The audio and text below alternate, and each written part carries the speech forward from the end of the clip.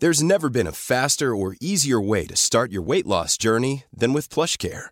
PlushCare accepts most insurance plans and gives you online access to board-certified physicians who can prescribe FDA-approved weight loss medications like Wegovy and Zepbound for those who qualify.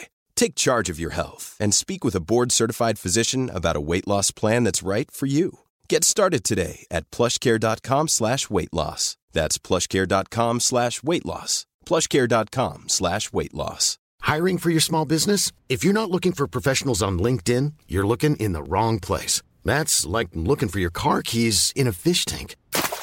LinkedIn helps you hire professionals you can't find anywhere else, even those who aren't actively searching for a new job but might be open to the perfect role. In a given month, over 70% of LinkedIn users don't even visit other leading job sites. So start looking in the right place. With LinkedIn, you can hire professionals like a professional. Post your free job on linkedin.com/spoken today.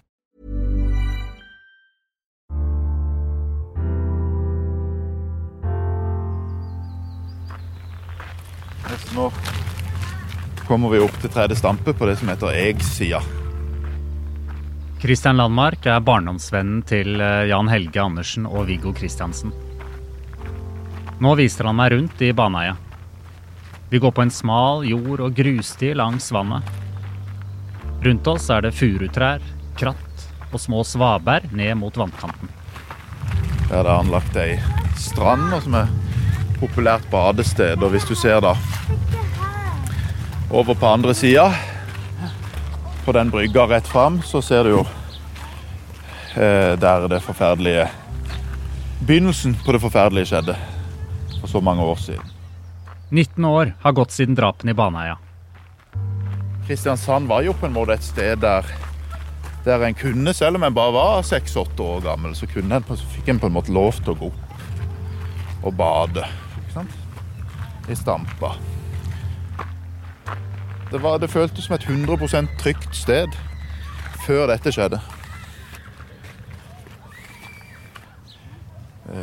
Det begynte jo på den brygga da. Du hører 6. episode av Baneheia. En podcastserie i 7 deler laget av Lyder Produksjoner for TV 2. Jeg heter Christian Marstrander.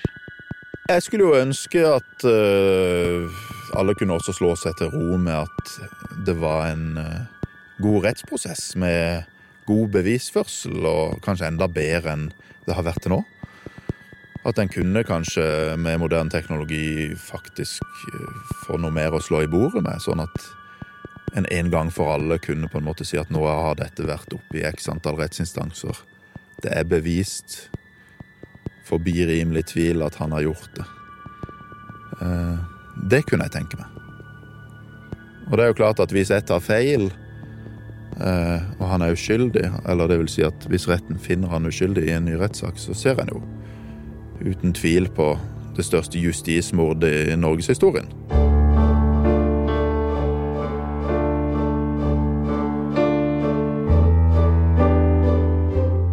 For det første det jo en veldig grusom sak, som gjør det vanskelig å glemme den. Men det andre at jeg tror hos mange, og inkludert meg selv, så gnaget det mobilbeviset litt. Og når det da kommer nye opplysninger som tyder på at saken står svakere enn den gjorde den gangen, så forsterker det inntrykket av at her det noe som ikke ble riktig. I dag, torsdag 12. desember 2019, når denne episoden slippes, var det varslet at gjenopptagelseskommisjonen skulle komme med sin avgjørelse i Baneheia-saken. Men i går ettermiddag ble det klart at de utsetter den avgjørelsen til januar 2020. I denne podcasten så skal jeg prøve å vise deg hva som sikkert, og hva som usikkert i saken. Så du kan skjønne mer hva kommisjonen skal vurdere. En vurdering som sirkler rundt hovedspørsmålet: kan det tenkes at Viggo Kristiansen har rett? At han uskyldig dømt? I forrige episode hørte du om rettssaken og mobilbeviset. Et bevis som for mange utelukker at Viggo Kristiansen kan ha vært på åstedet når drapene skjedde. Retten tolket ikke sånn, og dømmer Viggo Kristiansen til lovens strengeste straff, 21 års forvaring. Jan Helge Andersen får 17 år, som senere i lagmannsretten omgjøres til 19 år i fengsel. Og så blir det stille. Men sårene i Baneheia gror ikke.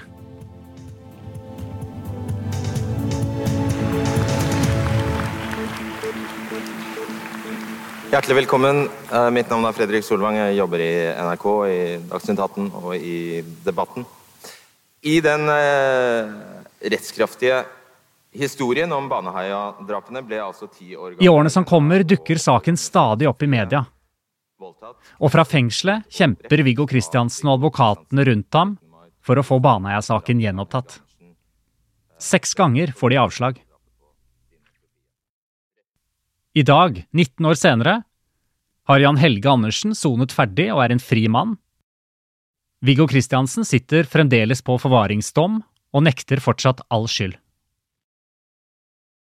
Hvorfor har kommisjonen sagt nei til gjenåpning 6 ganger tidligere? Hva skal til for at Baneheia-saken gjenåpnes? Det skal denne episoden handle om. Hvis Jar har rett, så har Morgenbladet konkludert med at saken er en av de aller største rettsskandalene i nyere norsk historie.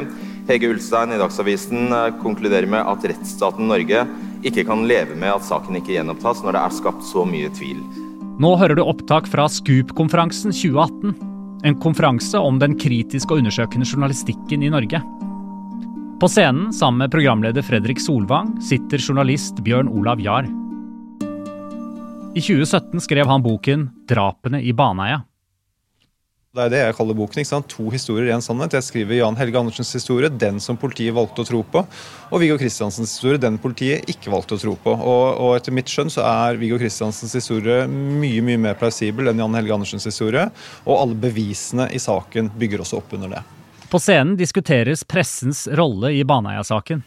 Pressens samfunnsoppdrag er å stille spørsmålene hvem og hvordan og hvorfor. Hvem ble viet veldig mye oppmerksomhet den gangen? Vi fikk nitide beskrivelser av både Viggo Kristiansen og Jan Helge Andersen. Og så, helt på slutten av debatten, Flere som har noe på hjertet? Så åpnes det opp for spørsmål.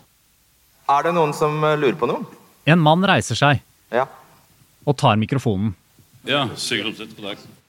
Jeg har jobbet med saken for Viggo Kristiansen fra jeg fikk et hyggelig brev i april 2008. I 2008 leverte Sigurd Klumset inn den første begjæringen til gjenopptagelseskommisjonen. Det å akseptere at avhør fant sted på den måten som det ble gjort, for det er åpenbart at Andersen ble utsatt for påvirkning. Jeg har sagt hele tiden at det er begått straffbare handlinger i denne saken, og at det er unndratt dokumenter. Dessuten så ble det jo hevdet av avdelingssjef, altså krimsjefen Pedersen, i påtegning til da forhørsretten som da fengslet videre, at det var 100% sikkerhet om DNA-bevis. Det har det jo aldri vært. Sigurd Klumset fikk avslag på begjæringen i 2008, men fortsetter å jobbe med å få Viggo Kristiansen frikjent. Ja, mitt navn er Arvid Sjødin. Jeg er advokat. Jeg kom inn i Viggo-saken da Sigurd Klumset fant at det var veldig mye feil i utgangspunktet, blant annet i relasjon til DNA. Og vi var også veldig skeptisk til den telefonsituasjonen som var i saken.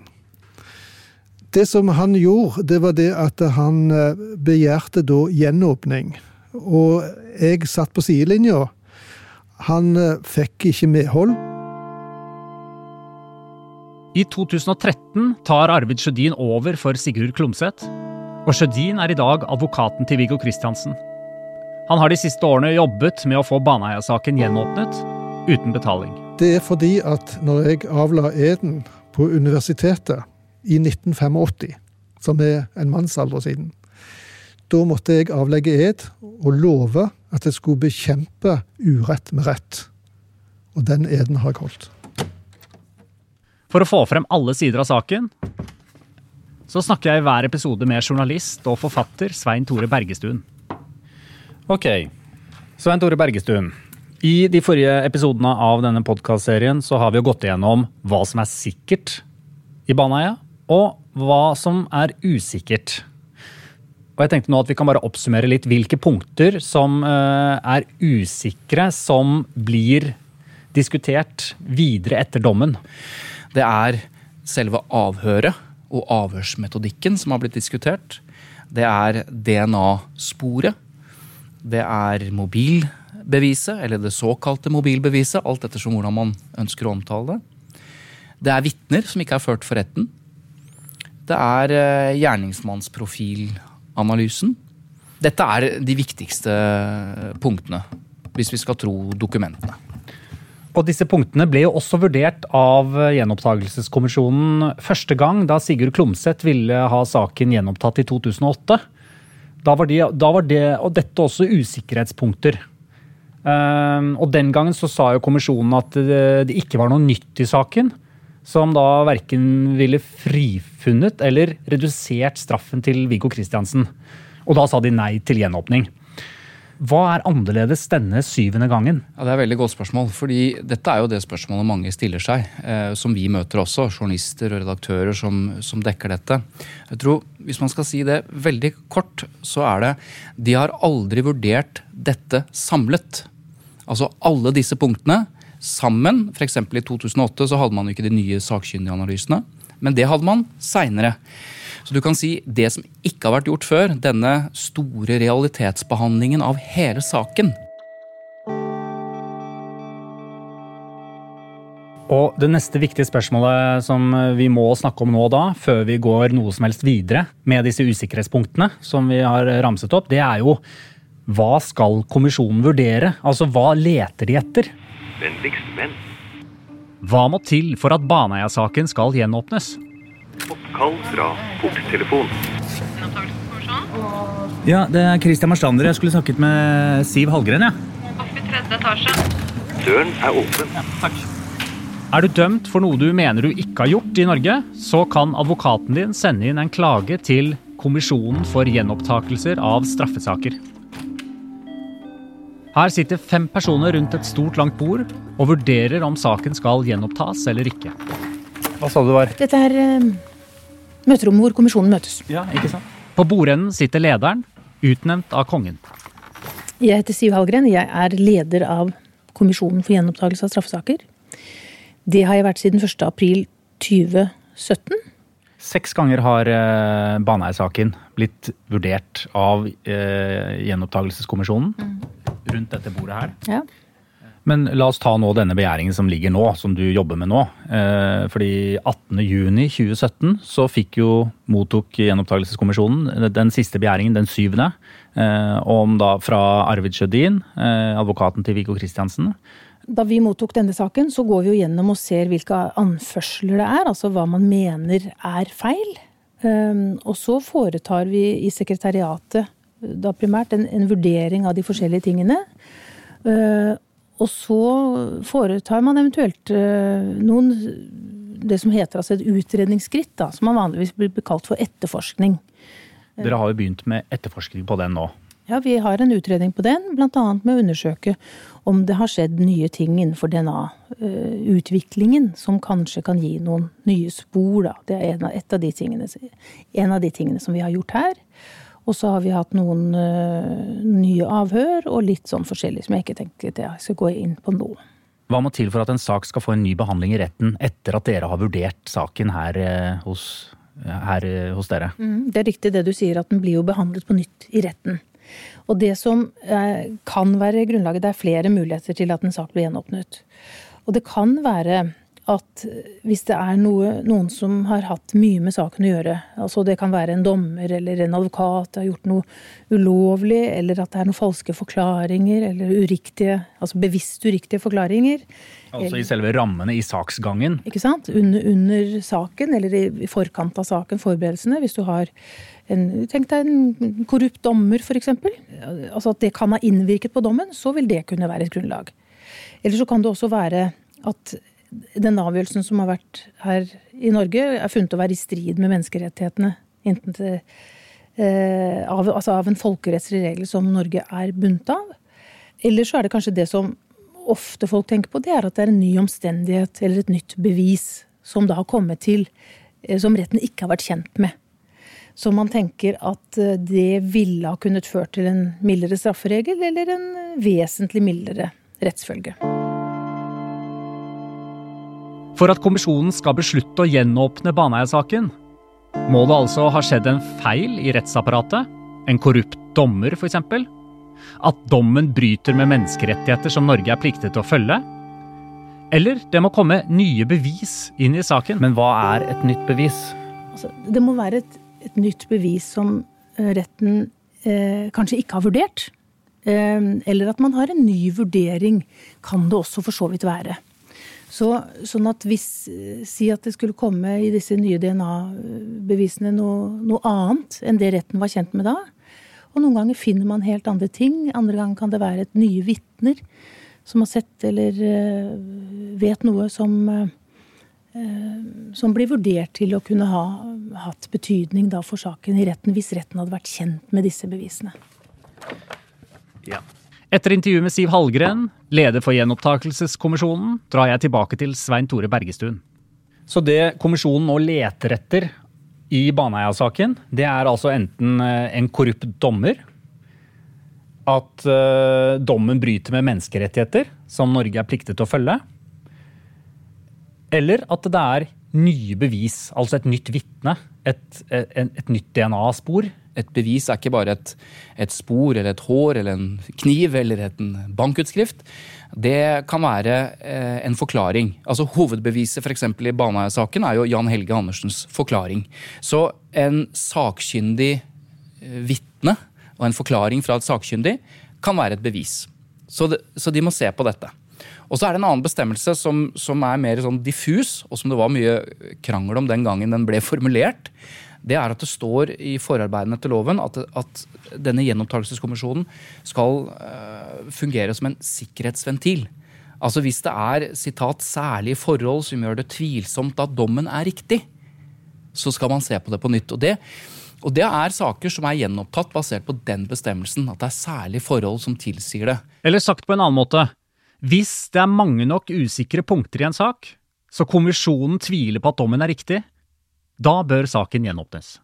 Svein Tore Bergestuen, la oss nå gå gjennom de viktigste usikkerhetspunktene, og se om vi klarer å si noe om hva som er nytt på hvert punkt, så vi skjønner enda tydeligere hva kommisjonen nå, akkurat nå, faktisk sitter og vurderer på hvert av de punktene. Og da starter vi med nye vittner. Der er kommet fram dokumenter som jeg overhodet ikke visste eksisterte i denne saken. Nå hører du Viggo Kristiansen. Alle de dokumentene som er funnet i ettertid, som politiet faktisk har holdt under retten, både vittner som taler til min fordel, og folk som har beveget seg opp i Baneheia, de har jo en helt annen historie enn Jan Helge. Og de vittnene er klart og tydelig kommer fram at Jan Helge lyver. Så takket være Sigurd Klumseth og hans graving i disse dokumentene, så er det dukket opp vittner og den slags som aldri har vært ført for retten en gang. Og dette er nye momenter som har havnet i begjæringa til kommisjonen. Som er inne nå. Som de skal vurdere nå. Ja. De vittnene har man ikke hatt inn i retten. De har man tatt bort. Advokaten til Viggo Kristiansen, Arvid Sjødin, har jo sendt inn en liste med nye vittner som ikke ble presentert for retten den gang, altså i rettssaken i 2001. Og dette presenterer Sjødin som nye bevis i saken. Hva slags vittner er dette?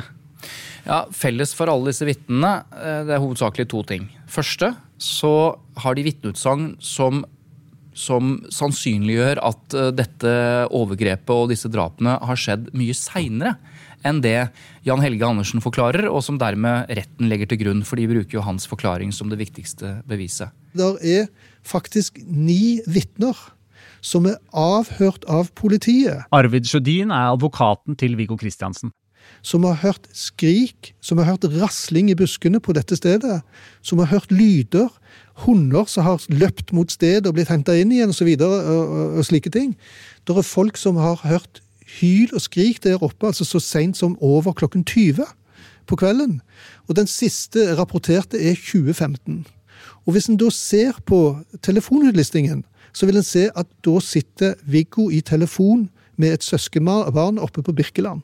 Altså, det jo helt utenkelig at han kunne ha vært på åstedet og tatt telefon så lenge det ikke er dekning. Det har politiet forstått, og derfor har de flyttet hele dødstidspunktet en time frem. De vitnene har man ikke hatt inn i retten. De har man tatt bort. Og i stedet for så har man flyttet dødstidspunktet til sannsynlig rundt 7:30. Da var det mindre aktivitet på telefonen. 2015 så ringte. For hadde de 9 vitnene kommet inn og fortalt hva de hadde opplevd på et sånt klokkeslett, og de hadde holdt det opp mot telefonen, så hadde han aldri vært dømt. Det første vitnet, som det viktigste vitnet, det en pilot. Som jobber i SAS, bor på Kaledonien og ute på joggetur. Som sier han sånn 7:15, nærmere, altså mellom 7:15 og 8, ser 3 personer. Av en mann som går sammen med 2 jenter. En mann går sammen med 2 jenter, og det mot åstedet. Han stopper opp og så ser dette. Den ene av barna har på seg noe rødt, den andre har noe hvitt. Vi vet at det stemmer med jentenes bekledning, og han forklarer også hvordan den voksne kledd, som også stemmer med Jan Helges klær. Han ser disse 3, og da mener han bestemt at dette skjedde på dette tidspunktet. Det stemmer jo også med hvor åstedet Dette jo ved Stampe 3.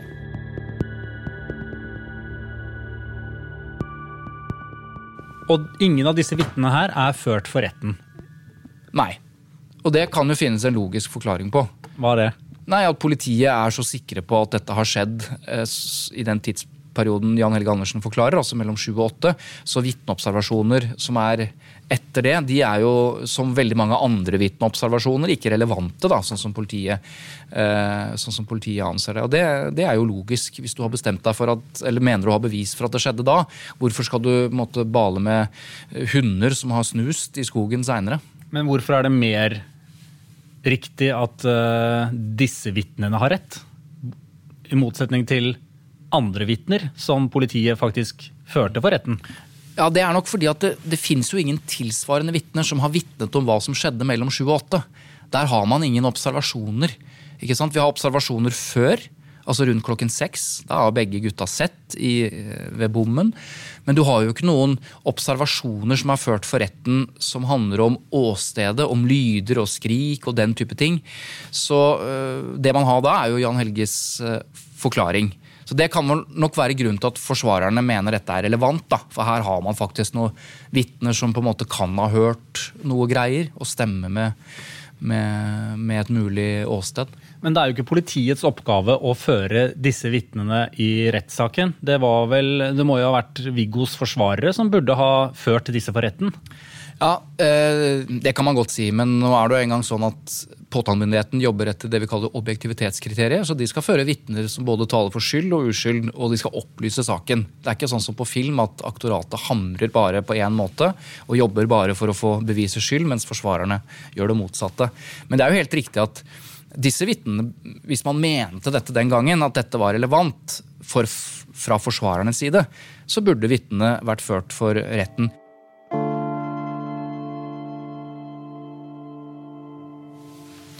Men disse vitnene har jo vært inne til vurdering hos kommisjonen tidligere. Og hvis jeg leser nå hva kommisjonen svarte, for eksempel i 2010, når de også vurderte disse, så skriver da de at det må antas at hverken påtalemyndigheten eller forsvarerne den gangen anså deres forklaringer som så sentrale at det var behov for å stevne dem som vitner for retten. Og så kommer konklusjonen da.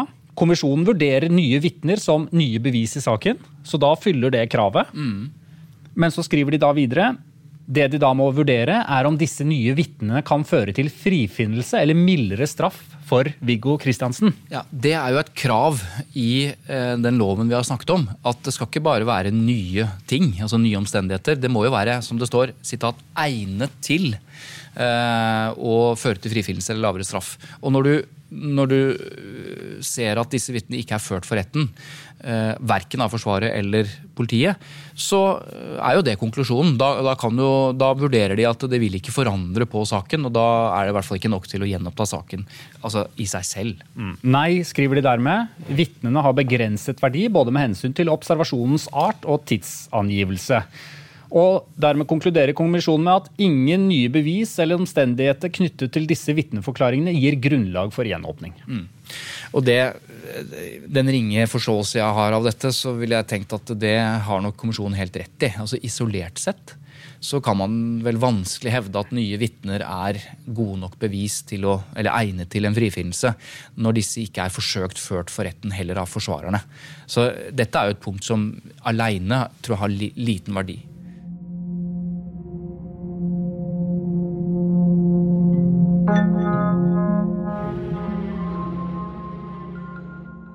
Og så det gjerningsmannprofilanalysen. I 2010 så klaget Sigurd Klomsæt igjen inn Baneheia-saken for gjenoppdagelseskommisjonen. Og den nye saken da var denne gjerningsmannprofilanalysen. Ja, dette har vi snakket litt om, og du, Christian, har jo møtt Per Magne Iversen, som jobbet med denne. At dette skal prøve å lage en profil, gjerningsmannsprofil på eventuelt gjerningsmann i Baneheia. Og jeg tror jeg sa i en tidligere episode at denne ble veldig viktig.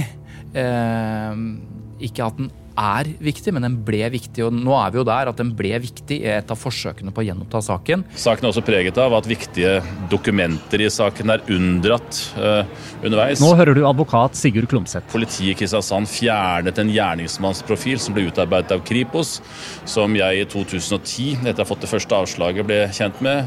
Det å unndra saksdokumenter, om det så bare et ark, ulovlig, og det straffbart, og det krenkende. For i henhold til menneskerettighetserklæringens artikkel 6.1. Hvor Sigurd Klomsæt den gangen mente at dette var bevis eller dokumenter i saken som var unndratt.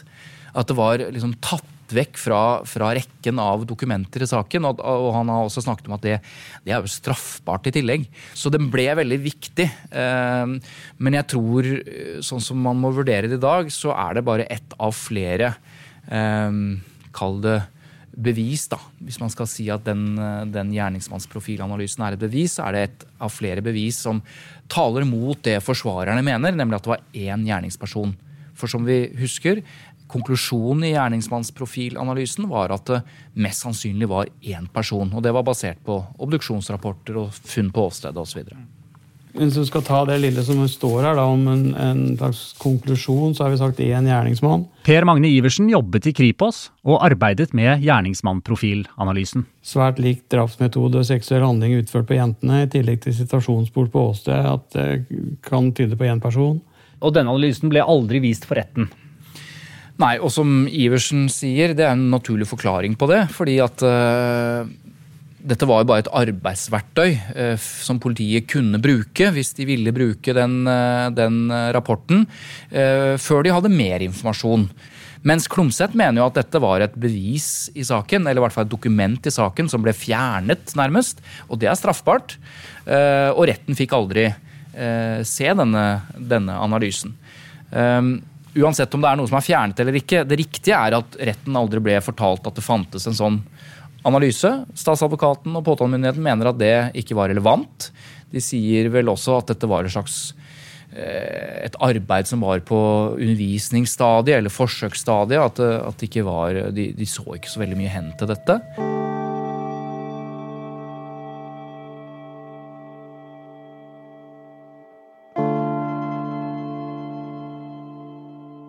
Kommisjonen har jo vurdert denne gjerningsmannprofilen tidligere, så konklusjonen til kommisjonen når det gjelder gjerningsmannprofilen, det kommisjonen kan ikke se at det i forbindelse med denne begjæringen fremkommet noe nytt om gjerningsmannprofilen som synes egnet til å føre til frifinnelse av Viggo Kristiansen. Og dermed dette beviset ikke sterkt nok for gjenåpning. Det ligger i samme kategori som nye vitner. Det den samme begrunnelsen. Forsvarerne mener jo at hvis man ser dette under ett, for eksempel at det nå sås tvil om DNA, eller det sås tvil om Jan Helges forklaring, ref avhørsmetoder, så vil jo denne plutselig bli interessant, tenker forsvarerne. Men når man fikk forklaringen til Jan Helge Andersen at han har gjort det med kompisen, så blir jo det et viktigere bevis, både for politiet og for retten, enn en litt sånn analyse av hvem som kan ha gjort dette. Så det er klart at opp imot forklaringen og DNA-sporet som slår fast at det var 2 gjerningspersoner, så har jo ikke dette noe, så ville ikke dette gjort noe forskjell i retten. Ikke sant? Det er det kommisjonen sier. Dette ville ikke endret rettssaken, og da endrer det heller ikke en gjenopptagelse, for det må egne seg til frifinnelse.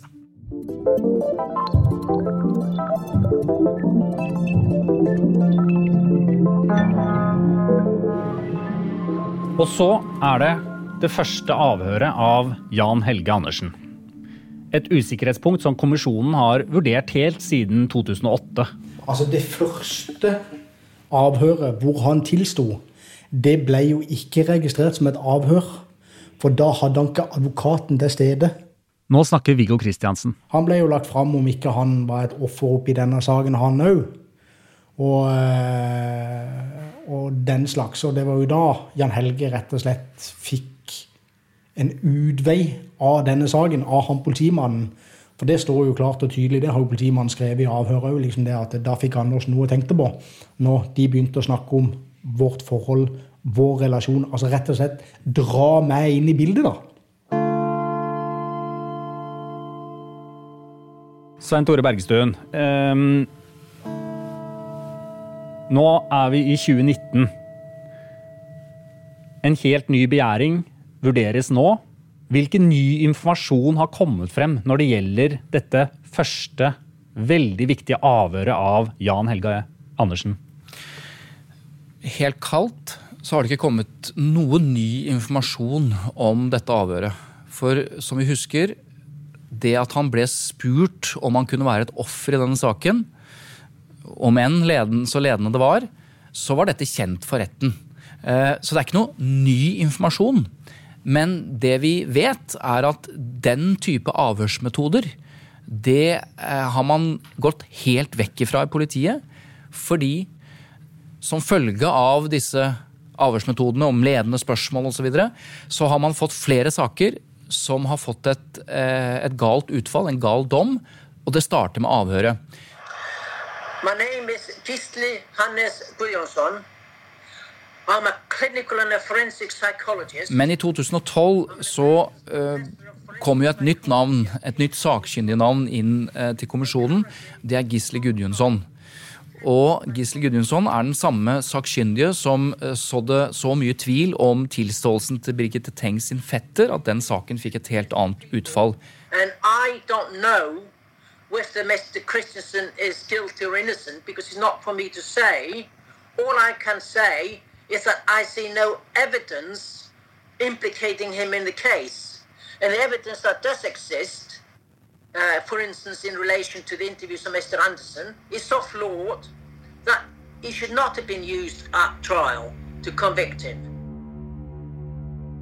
Og Gisli Gudjonsson mener det to vesentlige forhold, vesentlige mangler, kritikkverdige forhold ved dette avhøret. Det for det første at det ikke tatt opp. Det som uheldig i den saken, det at Agder-politiet brøt med Riksadvokatens retningslinjer. Arvid Sjødin advokaten til Viggo Kristiansen. Fordi at etter Birgitte-saken så kom der i 1999 et rundskriv fra Riksadvokaten der han pålegger politiet i alvorlige saker å bruke lydbånd når de avhører folk. Det gjorde ikke Agder-politiet i denne konkrete saken, og det en alvorlig feil. Og det andre dette, som vi har vært inne på, dette svært ledende spørsmålet, som gjør at han konkluderer med at den informasjonen som kommer fram i avhøret må man være svært forsiktig med å stole på. Da. Så vi har ikke noen ny informasjon om hva som faktisk skjedde i avhøret, men vi har en ny kunnskap backet opp av det som blir omtalt da, som en av verdens ledende på falske tilståelser, Gisli Gudjonsson. Og når kommisjonen får da denne uttalelsen fra Gisli, så vurderer de det på denne måten. Når det gjelder først dette lydopptaket, så skriver de påtaleinstruksen oppstiller ikke noe krav om at det skal foretas lyd- og bildeopptak. Og etter det opplyste fantes det ikke slik utstyr ved Kristiansand politidistrikt da avhørene ble foretatt. Men så skriver de videre at spørsmålet for kommisjonen er om rapporten, som tar for seg Jan Helges politiforklaringer, inneholder opplysninger som er egnet til å føre til frifinnelse eller mildere straff for Viggo Kristiansen. Det mener de at den ikke gjør, og dermed er vilkårene for gjenåpning ikke oppfylt. Ikke sant? Nå begynner vi å ane et mønster. Det er den samme konklusjonen, altså dette isolert sett. Ja, det kan være nye omstendigheter, nye bevis, nye forklaringer, vittner som ikke har ført for retten, nye sakkyndige vurderinger. Men så lenge vilkår om at det ikke er egnet for frifinnelse, det er en vurdering som kommisjonen gjør, så er det ikke snakk om noe gjenåpning.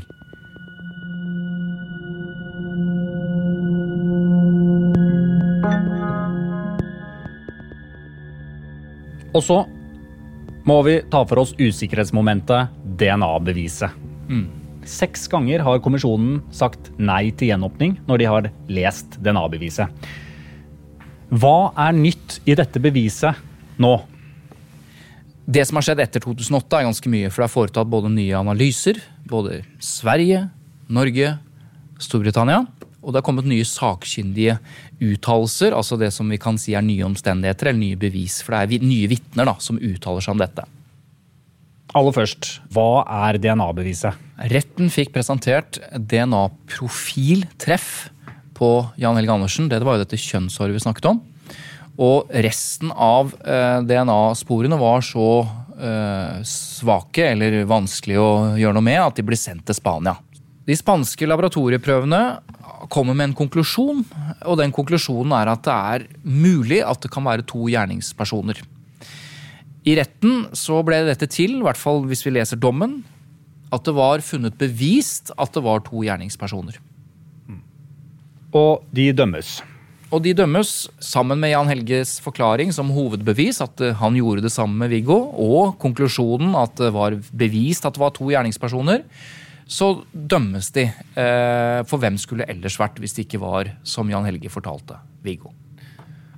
Og så etter dommen, så gjøres det nye analyser av disse DNA-sporene. Ja, det gjøres nye analyser, og de ledsages da av nye sakkyndige vurderinger av dette. Fordi det er viktig at det både gjøres nye analyser, men de nye sakkyndige uttaler seg også om den spanske rapporten, for de får jo tilgang til den samme. Og da skjer det noen veldig interessante ting. Laboratorietekniker Ragne Farmen er en av de nye sakkyndige. I 2011 jobbet hun ved DNA-analysesenteret Gena i Stavanger. Der studerte hun rapporten fra Spania. Det ble i Norge oppfattet som et sikkert bevis på DNA fra 2 menn. Og det er nok en overtolkning. Ragne Farmen blir her intervjuet av TV 2-nyhetene 6. desember 2019. Og konklusjonen hennes er klar. Hvis DNA-sporene fra den spanske rapporten i dag hadde blitt lagt frem for retten som bevis, i dag så ville dette ikke blitt godkjent med de retningslinjene som finnes der i dag. Det kan du si med sikkerhet? Ja, det kan jeg si med sikkerhet. Og de finner også at det var prøver gjort i Spania som ikke ble lagt frem for retten. Nå snakker Svein Tore Bergestuen. Som er ikke noe sikrere eller mindre sikre enn de andre prøvene, sånn som de tolker de, og de stiller derfor spørsmålet hvorfor ble ikke retten for eksempel presentert med en prøve som viste spor fra 4 gjerningspersoner? For det finnes også. Det finnes også.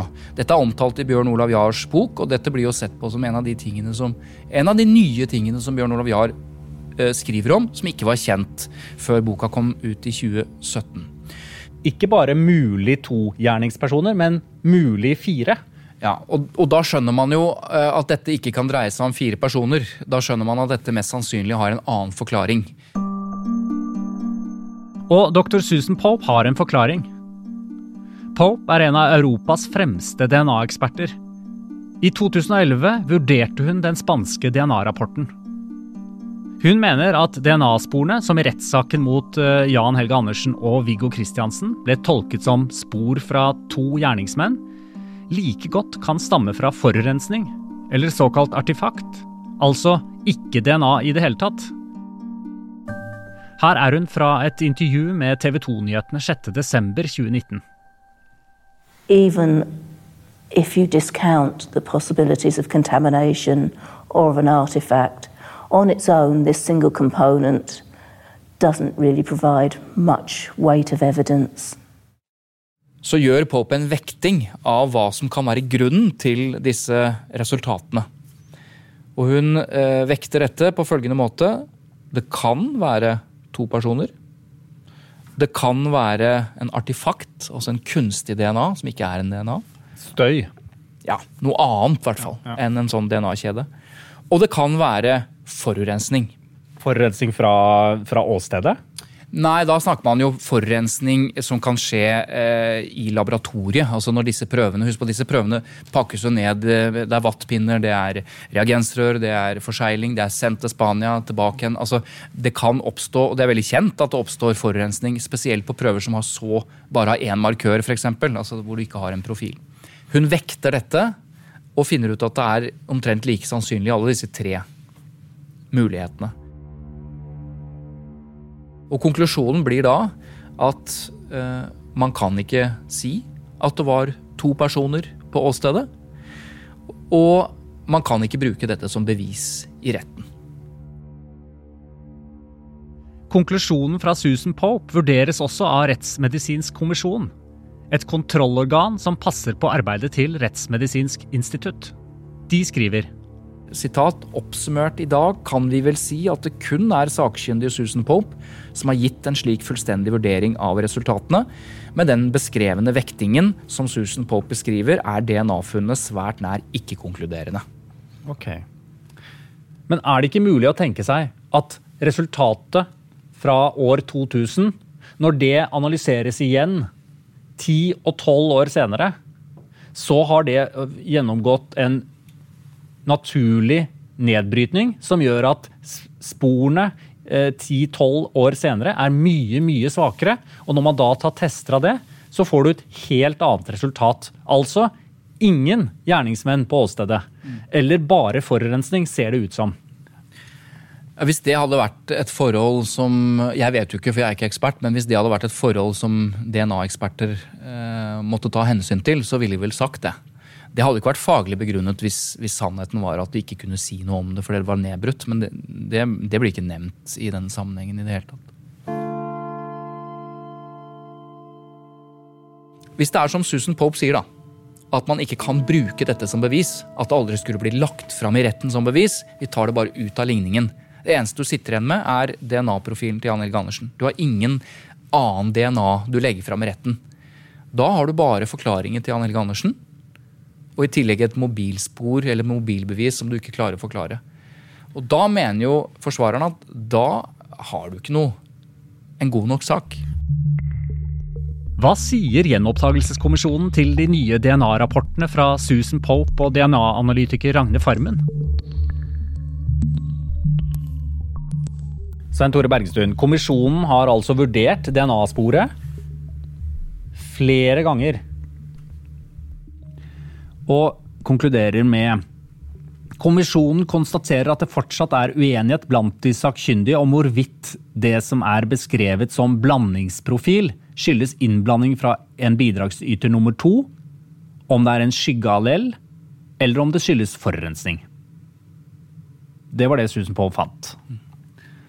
Spørsmålet om gjenåpning står derfor ikke I en vesentlig annen stilling nå enn det gjorde da saken ble avgjort av kommisjonen I 2010. Så hovedkonklusjonen til kommisjonen det ikke dykket opp noe nytt innenfor DNA-beviset som gjør at Viggo Kristiansen enten vil frifinnes helt eller få en mildere straff.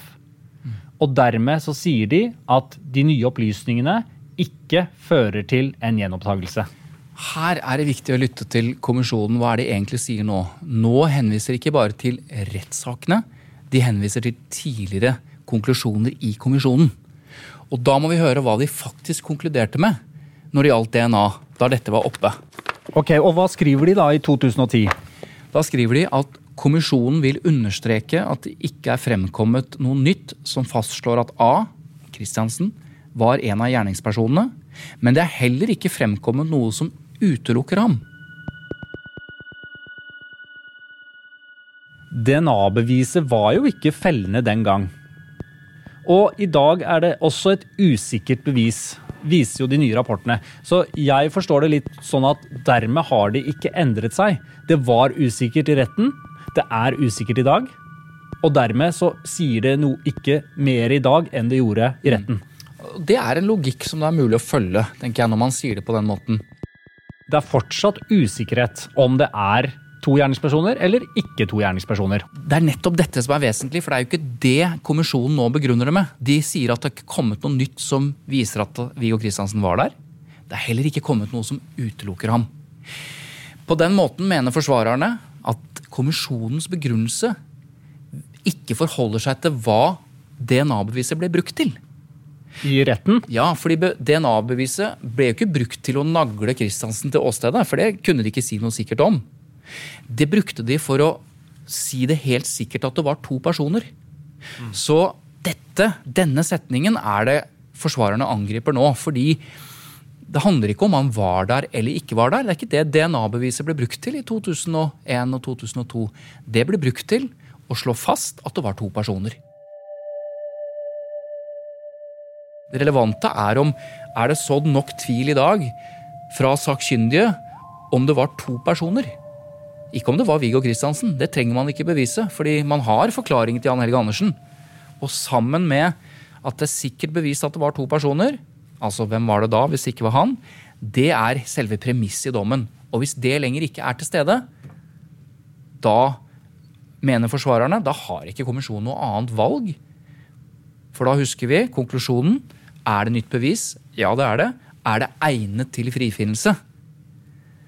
Det må det jo være hvis premisset for dommen borte, mener i hvert fall forsvarerne. Da må det være superegnet til frifinnelse.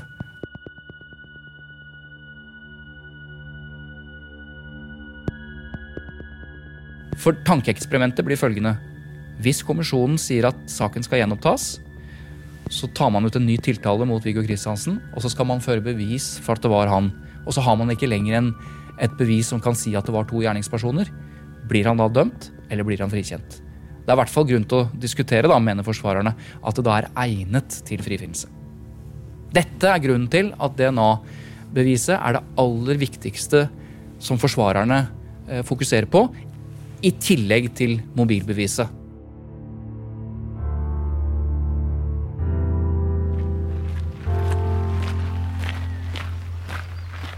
Du ser jo rundt deg, dette jo på en måte hele byens hage.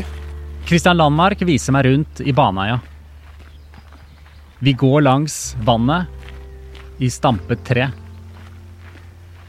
Kristian vitnet i rettssaken mot barndomsvennene sine Jan Helge og Viggo. Nei, når jeg går inn og vitner, så jeg overbevist om at han uskyldig. Men det kan jo i ettertid forklares med at jeg var i fornektelse. Du ville ikke at det skulle være sant. Og utifra samtaler jeg har hatt med familie og venner opp igjennom, så har jeg jo endt opp da med at jeg nå tror at de var sammen om det. De to gjorde det. Men det som sagt min følelse, det det jeg tror. Og så står jeg jo for det som jeg sa den gangen også, at det lett å bygge en sak for at han ikke var med på det. Og det jo det de prøver på nå, har prøvd på i mange år. Men at det var riktig at han ble dømt ut fra et sånn moralsk perspektiv, at den rette mannen ble dømt, det tror jeg. Men utifra bevisbyrd og så videre, så er jeg mer usikker. Du skiller mellom moralsk rett og rettslig rett. Ja. Men når jeg sier en moralsk riktig dom, så det jo at det kan godt være at det var en brist i rettssystemet at han ble dømt. Men jeg har ro i sjela på at den rette personen dømt. Og det har jeg hatt i mange år. Og sånn sett, det det jeg mener med moralsk riktig dom, selv om det et veldig vagt og kanskje til og med svagt begrep i den sammenhengen. Hva ville du ha sagt til Viggo hvis du traff han nå, din venn? Gjorde du det? Jeg gikk jo nå i Oslo rett forbi han på Youngstorget, der Viggo kommer gående med 2 politifolk og nesten streifer skuldra mi. Men jeg glad for at han ikke så meg. For at han jo i full benektelse, og jeg tror jo han den personen som har gjort, og han vil jo selvfølgelig også bare benekte det til meg. Men jeg vil jo selvfølgelig spurt han rett ut om han har gjort det, og regner jeg med han ville sett meg rett inn i øynene og sagt nei, det gjorde jeg ikke. Og så ville ikke jeg trodd han.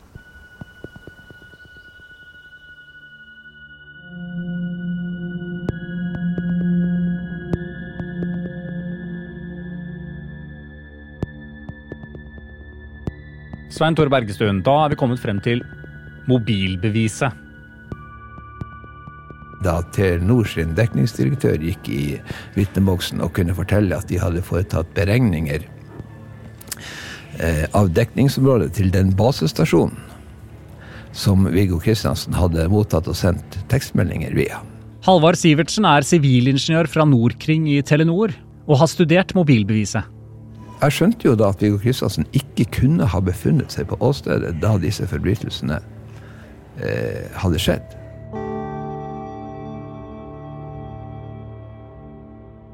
Og dette et usikkerhetsmoment som da forsvarerne til Viggo Kristiansen har sendt inn til kommisjonen som et veldig viktig punkt.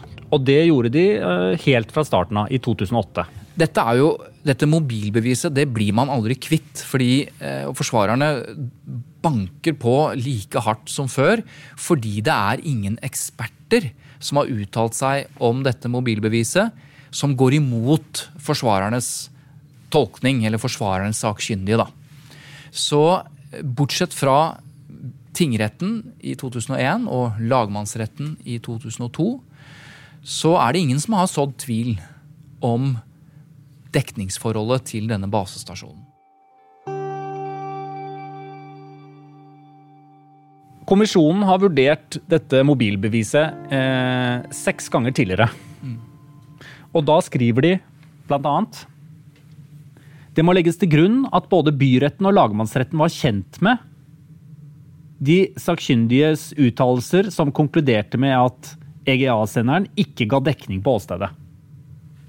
Dette var jo retten klar over, at det ikke var dekning på åstedet, og dermed så skriver kommisjonen i konklusjonen sin: kommisjonen kan ikke se at det i forbindelse med mobiltelefonbeviset foreligger noen nye bevis eller omstendigheter som gir grunnlag for gjenåpning, eller at det foreligger noen særlige forhold som gjør det tvilsomt om dommen riktig. Dette begrunnelsen til kommisjonen hver gang de behandler dette. Dette ble grundig behandlet i retten, og retten var opplyst om dette. Dette henviser kommisjonen til, og de har jo rett at det behandlet i retten. Forsvarerne har dette med fortsatt fordi de mener, altså for det første mener de at byrettens forklaring ikke henger sammen, men så mener de at lagmannsrettens konklusjon, at det kan være dekning på åstedet, det vi kaller nøytralisering av bevis. Altså retten har ikke forstått helt hva sakkyndige egentlig sier. Og grunnen til at de kjører så hardt på dette, tror jeg, fordi det finnes flere eksempler i gjenopptatte saker hvor det har skjedd akkurat det samme. Dette nok grunnen til at de fortsetter, selv om kommisjonen har uttalt seg om dette flere ganger.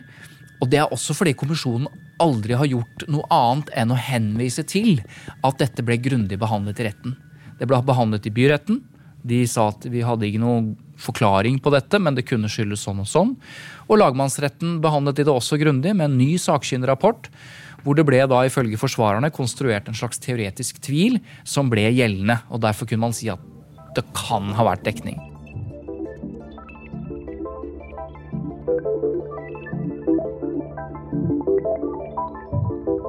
Nye vitner, gjerningsmannprofilanalysen til Kripos, tilståelsen til Jan Helge Andersen, DNA-sporet og mobilbeviset. Disse punktene sitter nå gjenopptagelseskommisjonen og vurderer. I den ene dokumentbunken på bordet ligger begjæringen og de nye sakkyndige rapportene fra forsvarerne til Viggo Kristiansen. De mener at Baneheia-saken må gjenåpnes. I den andre dokumentbunken ligger tilsvarende fra statsadvokaten, som mener at det ikke har kommet frem noe nytt siden rettssaken, som vil frikjenne Viggo Kristiansen. Og dermed bør saken ikke gjenåpnes. Rettslig sett det fullt mulig å gjenoppta. Frode Helmich Pedersen litteraturviter ved Universitetet i Bergen og var ansatt ved Senter for humanistiske rettsstudier. Pedersen har studert drapen i Baneheia og mener at rettslig sett bør saken gjenopptas. Men vil det skje? Det handler også mye om prestisje. Man ser jo det i sånne prestisjetunge saker at det skal veldig mye til før det kommer gjenopptagelse. Hvis du går inn og ser andre småsaker, så er det gjenopptagelser hele tiden. Men det småsaker. Men sånne store saker hvor hele rettsapparatet nærmest da er veldig utsatt for, kan du si, kritikk. Veldig mange instanser, også i pressen, sterkt utsatt for kritikk. Da det et større problem.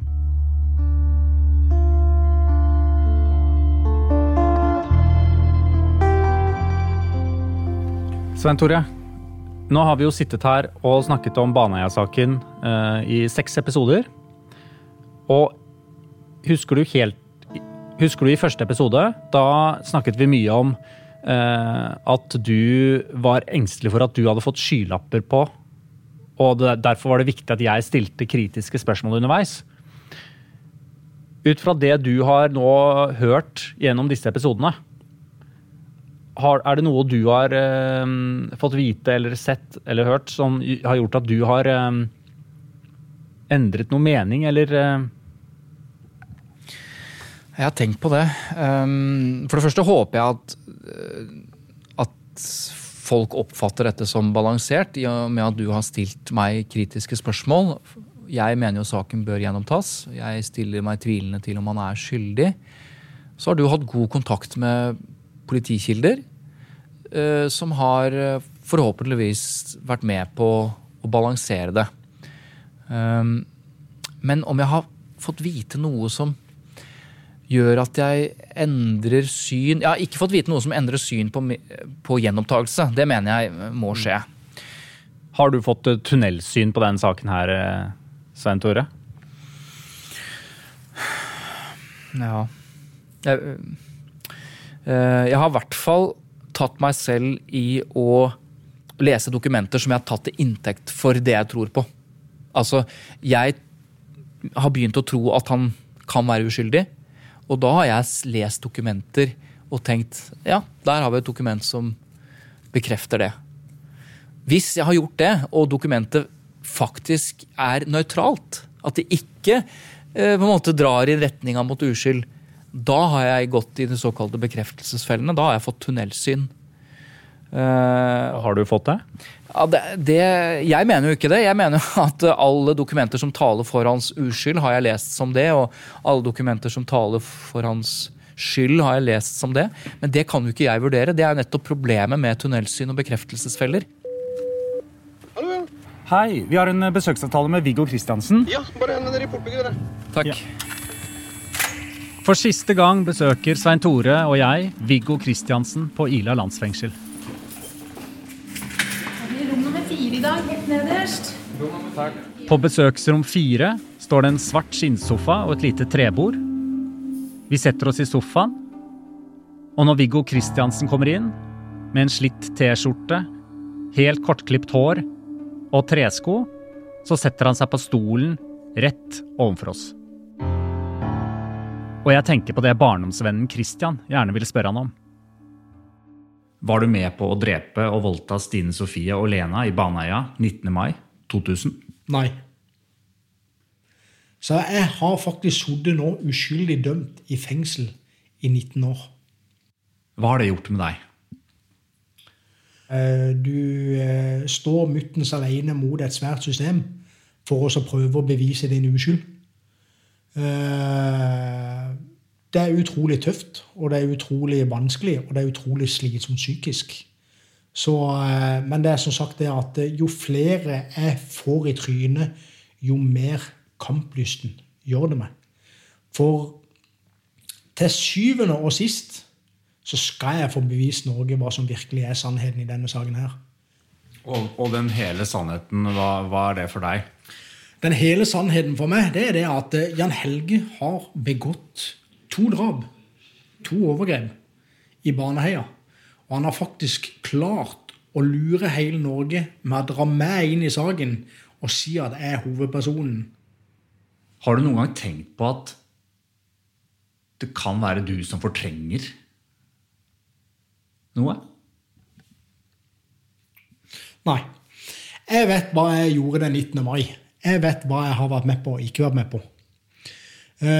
Som sagt, det at en sånn grufull handling som den som begått i Baneheia, den går det ikke an å fortrenge. Rett og slett.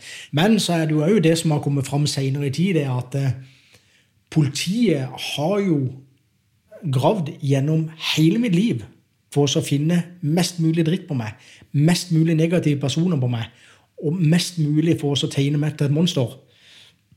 Og det det jeg ikke helt skjønner, hvorfor politiet skulle bruke så vanvittig mye ressurser på å få deg dømt. For det nok for det at politiet hadde gått så kraftig ut og sagt om at nå har vi 2 gjerningsmenn. For å bevare sin status, sin troverdighet, så måtte de bare få arrangert at dette må skje. Vi må finne alt vi kan for å få tatt han, for å få tegne et bedriten bilde av han, for at opinionen ikke skal gi det vesenet noe form for troverdighet. Hva gjør du hvis kommisjonen nå avslår for 7. gang at saken skal tas opp igjen? Fortsetter å kjempe. Rett skal være rett. Og på et eller annet tidspunkt så skal jeg få overbevist Norge om at sannheten.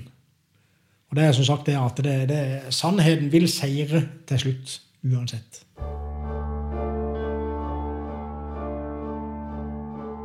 Du har hørt 6. episode av Baneheia, en podcastserie laget av Lyder Produksjoner for TV 2. I neste og siste episode, da vet vi hva gjenopptagelseskommisjonen har vurdert. Blir Baneheia-saken gjenåpnet, eller ikke? 7. og siste episode kommer derfor rett etter at kommisjonen har gjort sin vurdering, som akkurat nå ser ut til å bli 22. eller 23. januar 2020. Denne podcastserien laget av Lyder Produksjoner for TV 2 ved nyhetsredaktør Karianne Solbrekke. De som står bak Svein Tore Bergestuen, Emilie Teige Skrattegård, Jesper Nondal, Simen Skjulerud Tønneson og Eivind Volde Rutle. Sondre Myrhold har lydmikset. Musikken laget av Christian Isak Sandvik og Katinka Sparre. Konsulent for denne serien har vært Sindre Leganger. Jeg heter Christian Marstrander. Har du innspill til denne serien, så når du meg på christian@lyderproduksjoner.no.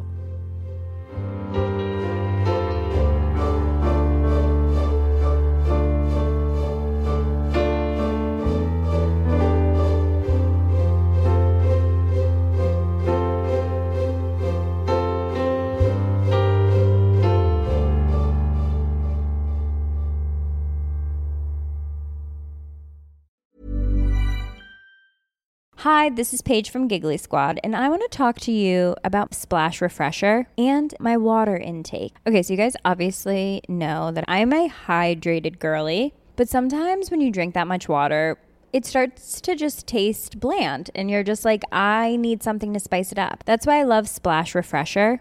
It has 0 sugar, 0 calories, and it's a splash of sweetness. And they come in 5 different flavors. They're so good. Wild berry, acai grape, pineapple mango, lemon, and mandarin orange. My favorite is the wild berry because I just love a berry. So if you're like me and you're drinking water all day, then try Splash Refresher. It's going to absolutely change your water game, and it's good for you.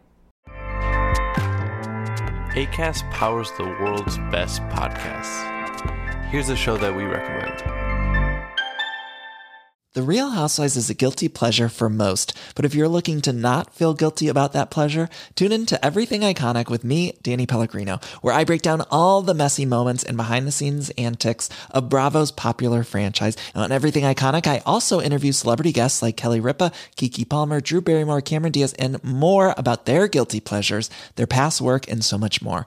So if you're pop culture obsessed and find yourself watching way too much reality TV like me, tune into Everything Iconic with Danny Pellegrino, wherever you listen to podcasts. Acast helps creators launch, grow, and monetize their podcasts everywhere. Acast.com.